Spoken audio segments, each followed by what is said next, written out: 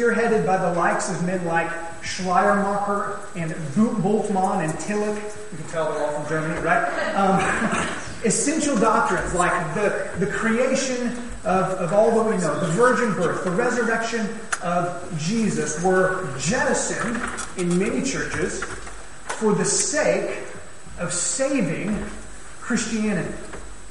Now, many mainline liberal denominations, even in the Western world today, have fallen in line with this sort of thinking, compromising not only key essential doctrines, but morals as well. And so the question that I have for us is this: Does this really help the church's witness? Does compromise really make people want to become Christians? Well, I find a man by the name of Richard Rorty. You can see his quote on the screen behind me. He is an American postmodern philosopher and by no means a friend of Christianity. He writes on liberal theology. He first describes what liberal theology does. He says, I am delighted that liberal theologians do their best to do what Pio Nono, which is Pope Pius from the Catholic Church, said shouldn't be done, to try to accommodate Christianity to modern science and modern culture and democratic society. He writes, if I were a fundamentalist Christian, I'd be appalled at the wishy-washiness of their version of the Christian faith. And then he comments on what will happen when Christianity becomes too watered down. He says this: maybe liberal theologians will eventually produce a version of Christianity so wishy-washy, now hear this, that nobody will be interested in being a Christian anymore. Friends, hear the words of Richard Rorty, who is an ardent unbeliever. He believes that the church that compromises will in actuality not save Christianity. But it will eventually do what? It will eventually kill it. So friends, what do you think Jesus thinks about a church that compromises on its doctrines and compromises on its living in order to somehow accommodate or even reach a pagan culture around it? Well, we'll get the answer to that in our letter this morning, the third letter to the 7 churches in Asia Minor, as Jesus writes to the church in the city of Pergamum. I call it a witnessing church, yet a compromising church. It is a witnessing church, but it is a compromising church. Friends, this church had contextualization, that is, they wanted to become like their culture. They had contextualization without conviction. They had a witness without holiness.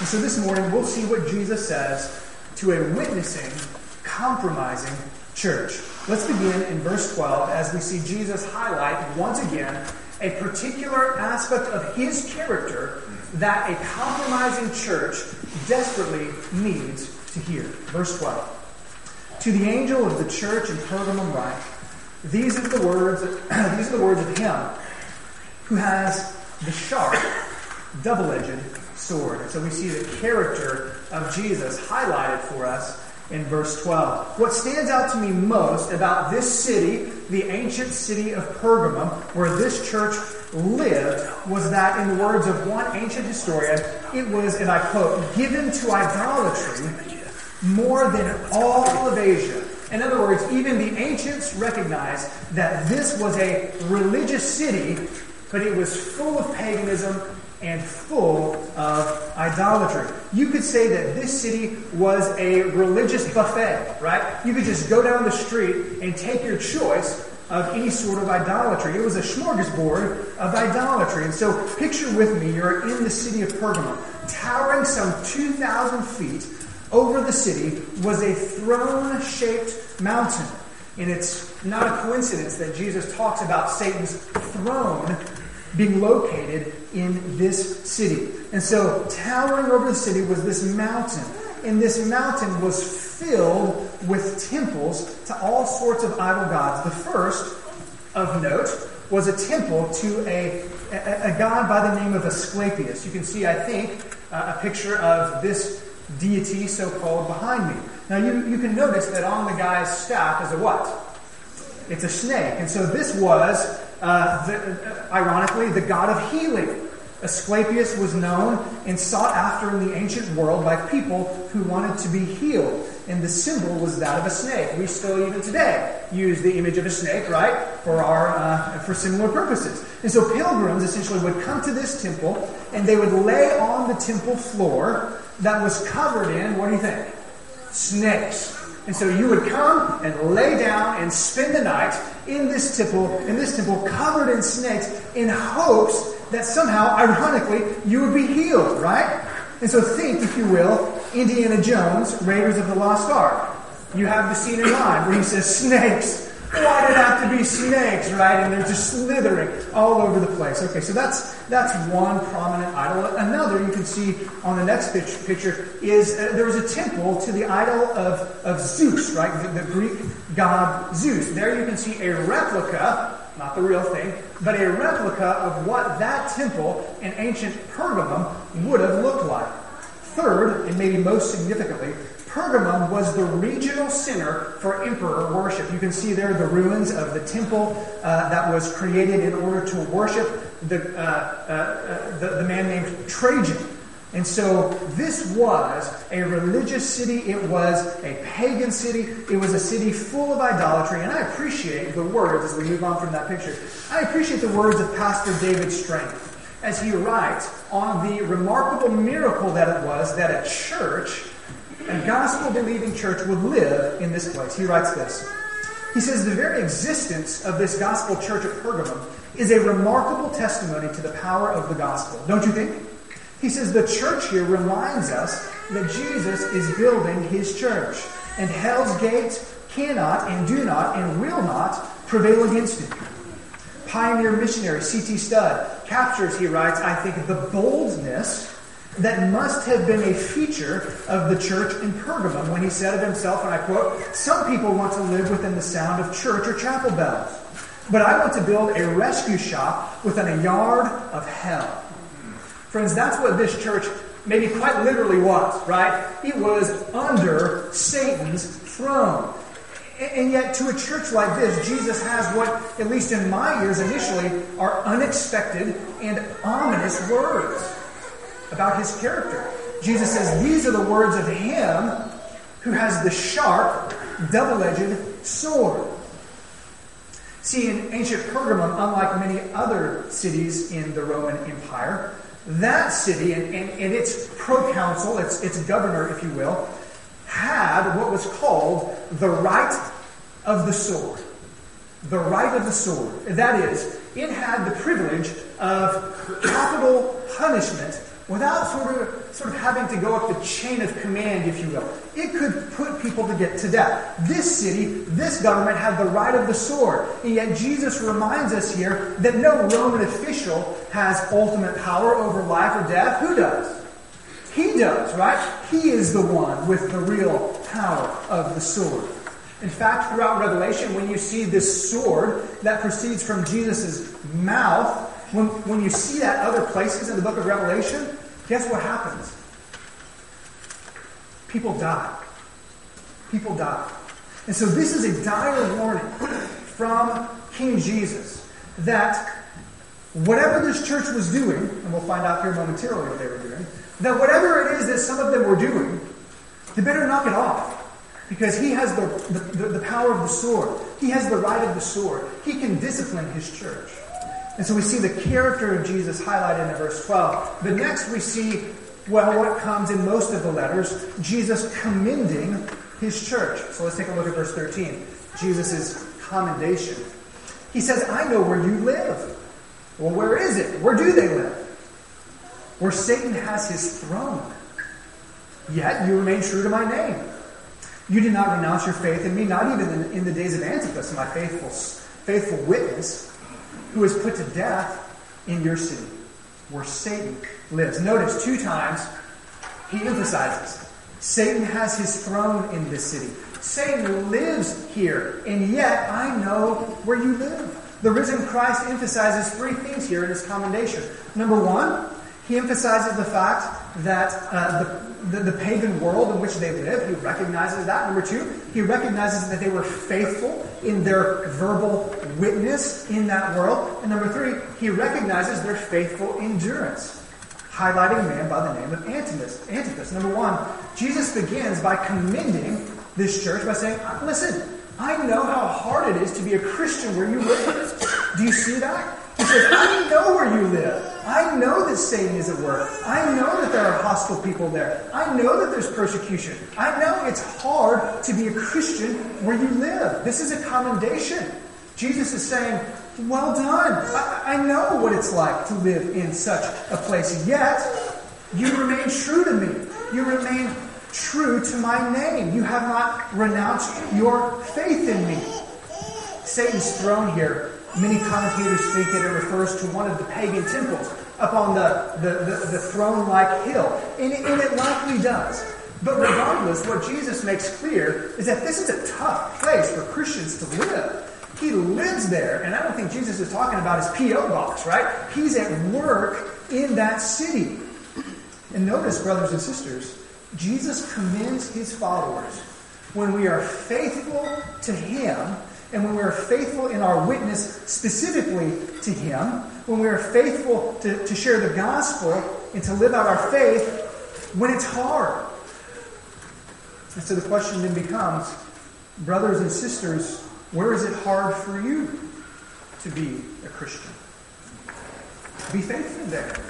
Be faithful there. Maybe it's your spouse and they're an unbeliever, and it's difficult for you to live out your Christian faith when your spouse is not. Maybe there are members in your immediate family or maybe your extended family, and they're hostile to your faith. They're hostile to your standards. They're hostile to your beliefs on issues of morals. And it's hard to go to a family reunion. Friends, Jesus commends us when we're faithful to him in hard circumstances. And that faithful endurance that this church lived out was embodied in one particular man. Could you catch his name? Antipas. Antipas, right? Not even in the days of Antipas, who was put to death in that city. Now, tradition says, we don't know this to be sure, but tradition says that Antipas was a doctor. He was a physician. And yet, there were those in the cult of Asclepius, remember the god of healing, right? Well, you could say that they were sort of at odds, right? That you could go to the doctor or you could go to the snake. Which one I would go to today? And so they were sort of at odds with one another, and this the cult there accused him of being disloyal to Caesar. And tradition says that he was put, let's see a picture here, that he was put into a boiling cauldron in the shape of a bull and literally roasted to death.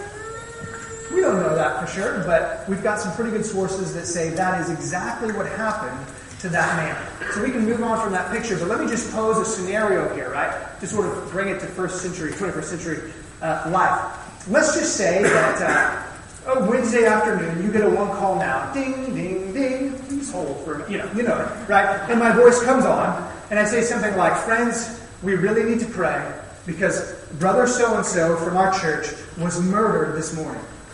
And brother so-and-so was murdered this morning at the coffee shop in Cissna Park because he named the name of Jesus.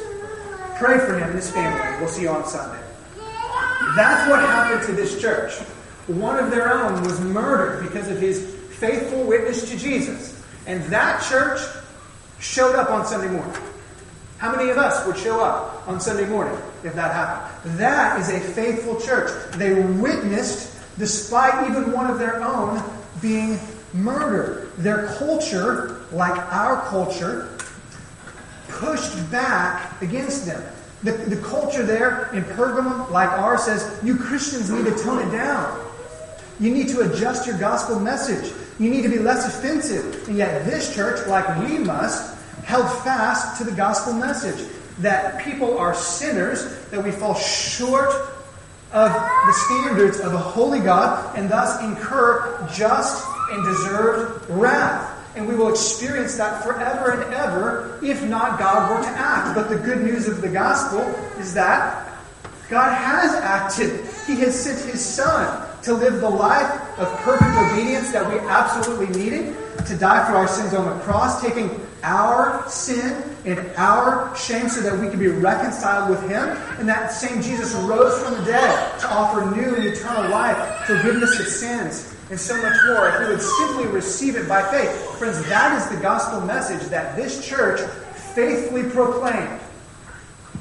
Is that the gospel message that we faithfully proclaim?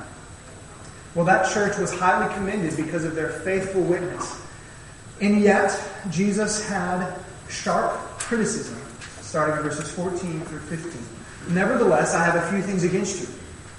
There are some among you who hold to the teachings of Balaam, who taught Balak to entice the Israelites to sin, so that they ate food sacrificed to idols and committed sexual immorality. Likewise, you also have those who hold to the teachings of the Nicolaitans. And so Jesus says there is a group in this church, not everyone, but there are some in that church who were teaching that which he calls the Nicolaitan teaching. They had decided, this little group, that accommodation was needed to reach a hostile culture. They said, well, we just need to become more like the culture in order to reach the culture.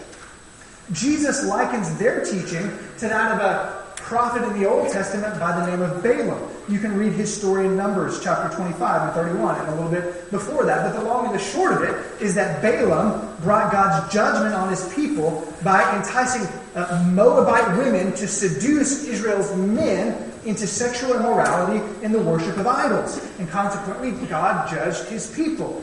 And Jesus is saying the Nicolaitans are like that. There are some people in that church who are teaching that Christians could go to the temple of Asclepius, or go to the temple of Zeus, or could go to the temple which worshipped the emperor, and they could go and worship these other so-called gods. That's okay. You can do that as a Christian. It's no big deal. There were some in that church that said, you know what? If you go to that temple and you have intimate relations with the temple prostitutes, which was how you worshipped some of the gods in that day, they said, it's no big deal. You're free to do that.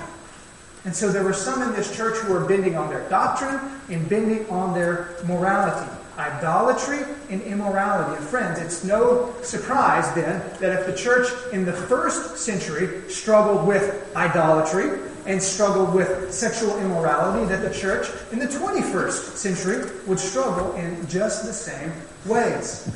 So friends, let me ask you a question. Can Christians and can a church compromise on matters of idolatry? Well, we shouldn't, but can we? Well, this church did. Can a church compromise on matters of immorality? Of course we can. Just as the church in Pergamum caved into its culture's sexual norms, so we can too, on a whole host of issues. And yet, Jesus clearly takes the matter of sexual behavior seriously in his church. And so, friends, we have to ask ourselves some difficult questions. Are we personally compromising on these matters of sexual sin? Are you teaching your children God's good and gracious design for intimacy? Or are you condoning behavior that Jesus condemns? That's what this church was doing. But we can also compromise not only on the issue of immorality, but we can compromise on matters of idolatry as well. Unless we think that somehow because we don't have a hill full of idol temples that our culture somehow is not given to idolatry. Friends, that is not true. Our culture is filled with idols just as the first century culture was filled with idols. Unless we think that idols are just wood and stone, we have to be reminded that Paul calls desires like greed in Colossians 3 idolatry. In the Old Testament, when God's people trusted in foreign nations, rather than putting their trust in God, God says that's idolatry. And that's why Pastor Tim Keller rightly defines idolatry in this way. He says idolatry is anything more important to you than God. So just ponder, friends. What's more important to you than God? Anything that absorbs your heart and your imagination more than God. Anything you seek to give you what only God can give you. He says an idol is whatever you look at and say in your heart of hearts, I have to have that. Then I will feel as if my life has meaning or value or significance. He says there are so many ways to describe that kind of relationship to something, but catch this. But perhaps the best one is worship. Worship. And that's what we do when we worship idol gods. And there are as many gods as there are things in this world, because that's what idolatry is worshiping things that are created rather than our Creator. In fact, Keller lists several, what he would deem 21st century idols. He says, ask yourself this question. Life for me only has meaning or purpose or worth if I am loved and respected by others. He said it could be the idol of approval. Life only has meaning or worth if I have a certain pleasurable experience or I have a particular quality of life. It's the idol of comfort. He says life only has meaning for me if I'm highly productive, if I get the job done. That's the idol of work. He says life is only meaningful for me if I have a certain level of wealth and financial freedom and I have wonderful possessions. It's the idol of materialism. He says life only has meaning for me if my children or my parents are happy with me. It's the idol of family.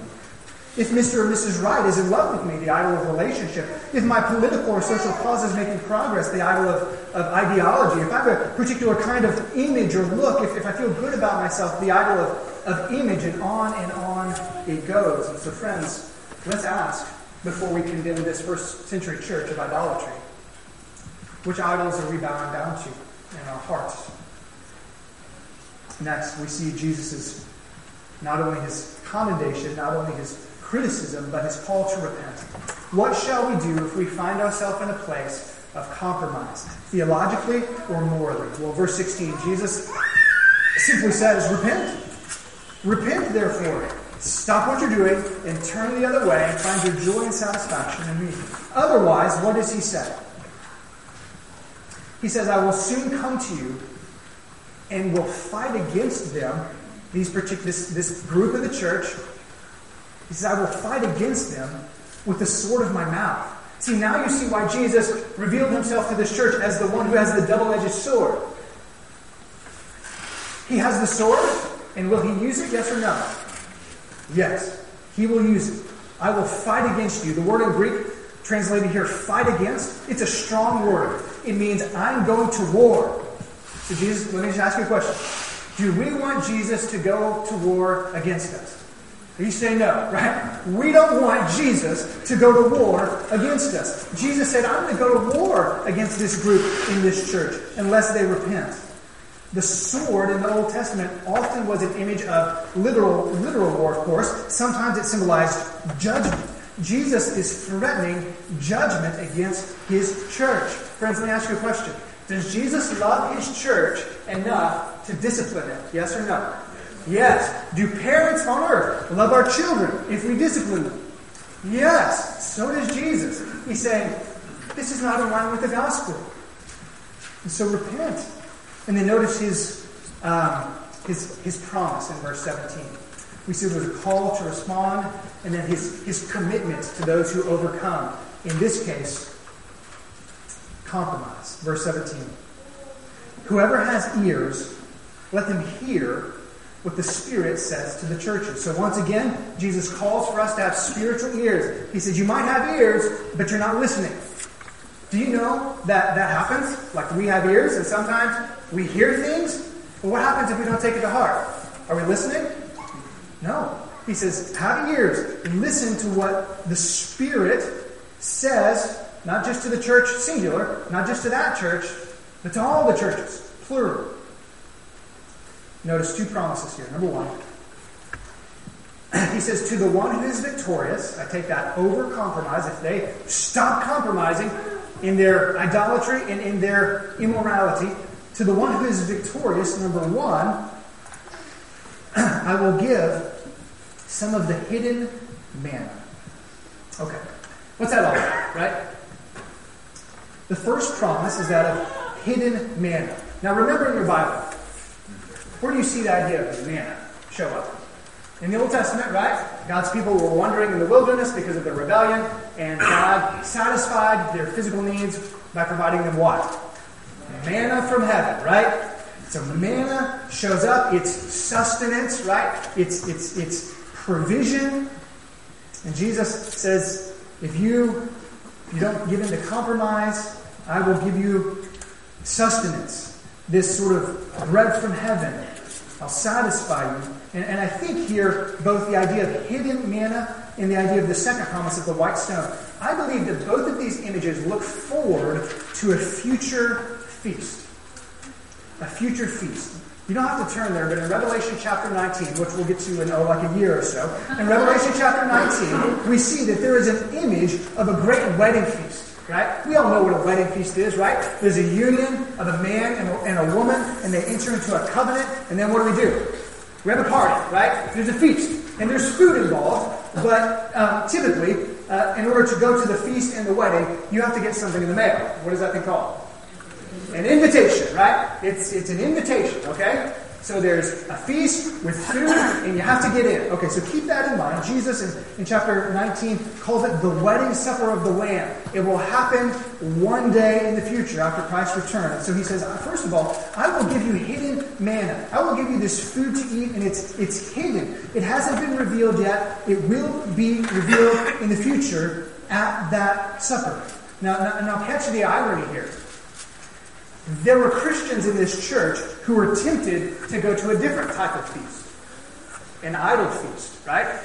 And the Nicolaitans said, you can go to this temple where you would often have parties with food and meat. You would kill the animal, sacrifice it and worship to the idol. You would eat it, and then you would go have intimacy with the prostitute. That's what would happen. And to these Christians who were tempted to do that, Jesus says, listen, there's something better than idol meat on the menu, right? I can give you something better. I've got hidden manna. But then there's another promise. It's of a white stone. What's the deal with that? White stone. Okay, so here's what I have to admit, that in ancient history in the first century, there were many different uses of stones. The culture used stones for lots of different things. Even the use of white stones for lots of different things. So I can't be dogmatic here, but here's what I think. Here's what fits best in my mind. Oftentimes, it was very widespread that if you were invited to one of these idol festivals, right, to come and worship the idol, that you were given a white stone. And the white stone would essentially serve as your invitation as well as your ticket into the feast. And so if that's the case, it's like Jesus is saying, if you refuse to compromise, church, I will give you a ticket to an even better feast, an eternal one. There'll be heavenly manna. I will be there. Jesus calls himself the true bread from heaven. I will be there. It's a wedding feast, right? And you'll get in. I'm offering you something better. But then notice, he says, I will give that person a white stone with a new name. Did you catch that detail? With a new name written on it, and it's known to only the one who receives it. Here again, we're not entirely sure. Whose name is written on the stone that the overcomer receives? Well, it could be Jesus' name. In fact, in Revelation 19, at the image of Jesus' return to the earth, we are told that Jesus himself has a hidden name. So it could be that we have on this stone the name of Jesus. However, and I think maybe more likely, it could be that this is a new name for us. That we sort of get a new identity, if you will, a new character. As oftentimes in the Old Testament, you see people change names because they became new people, right? And so if the new name is ours, then the picture that Jesus is painting is that Christians for all eternity will have a new name, and will have a new resurrected body, and will live on the new heavens and the new earth for all eternity. All will be made new, as we see in chapter 21. And so here's what we're going to do. We're going to close with song. So I'm going to ask our singers to come in a moment. But I want us to do this. I would like to lead us in a short time of reflection and prayer.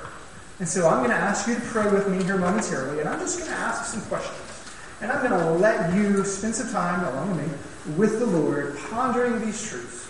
And then we'll sing a song of dedication to the Lord, giving ourselves entirely to Him. So would you pray with me as our musicians come forward to close this song? Lord, we thank you that your word is true. And we thank you that your word to us, even the words that in our minds seem to be harsh, that when you speak to us, it is all of grace.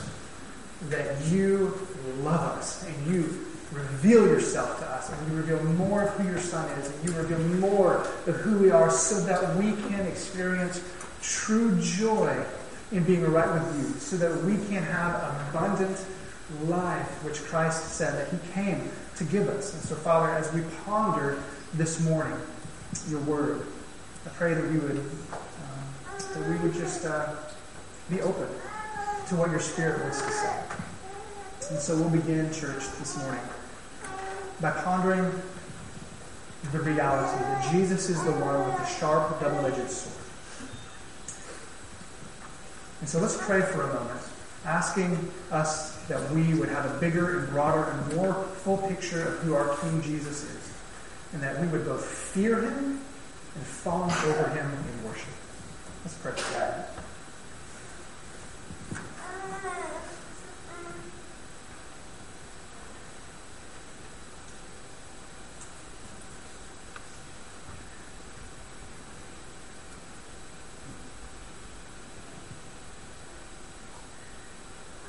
Jesus, help us to see you for who you are and not for who we want you to be. Jesus, you know where we live. You know where we live, and that is an encouragement. So spend some time thanking him that he knows your situation, and ask him to help you to be faithful in those places, maybe where it's hard to live out a Christian life or to be witness.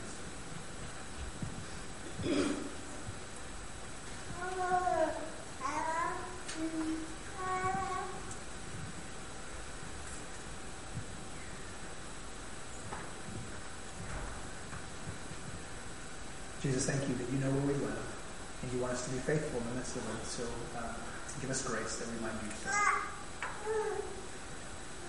Jesus, we ask also that you would help us now as we ponder areas of our life where we compromise with the Lord.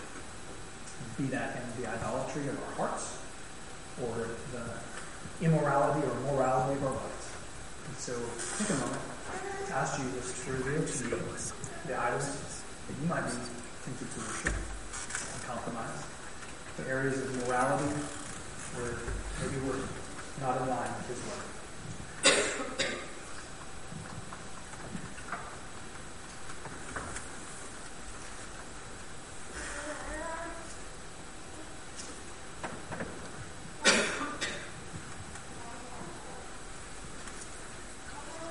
Lord, we thank you that we can respond in prayer.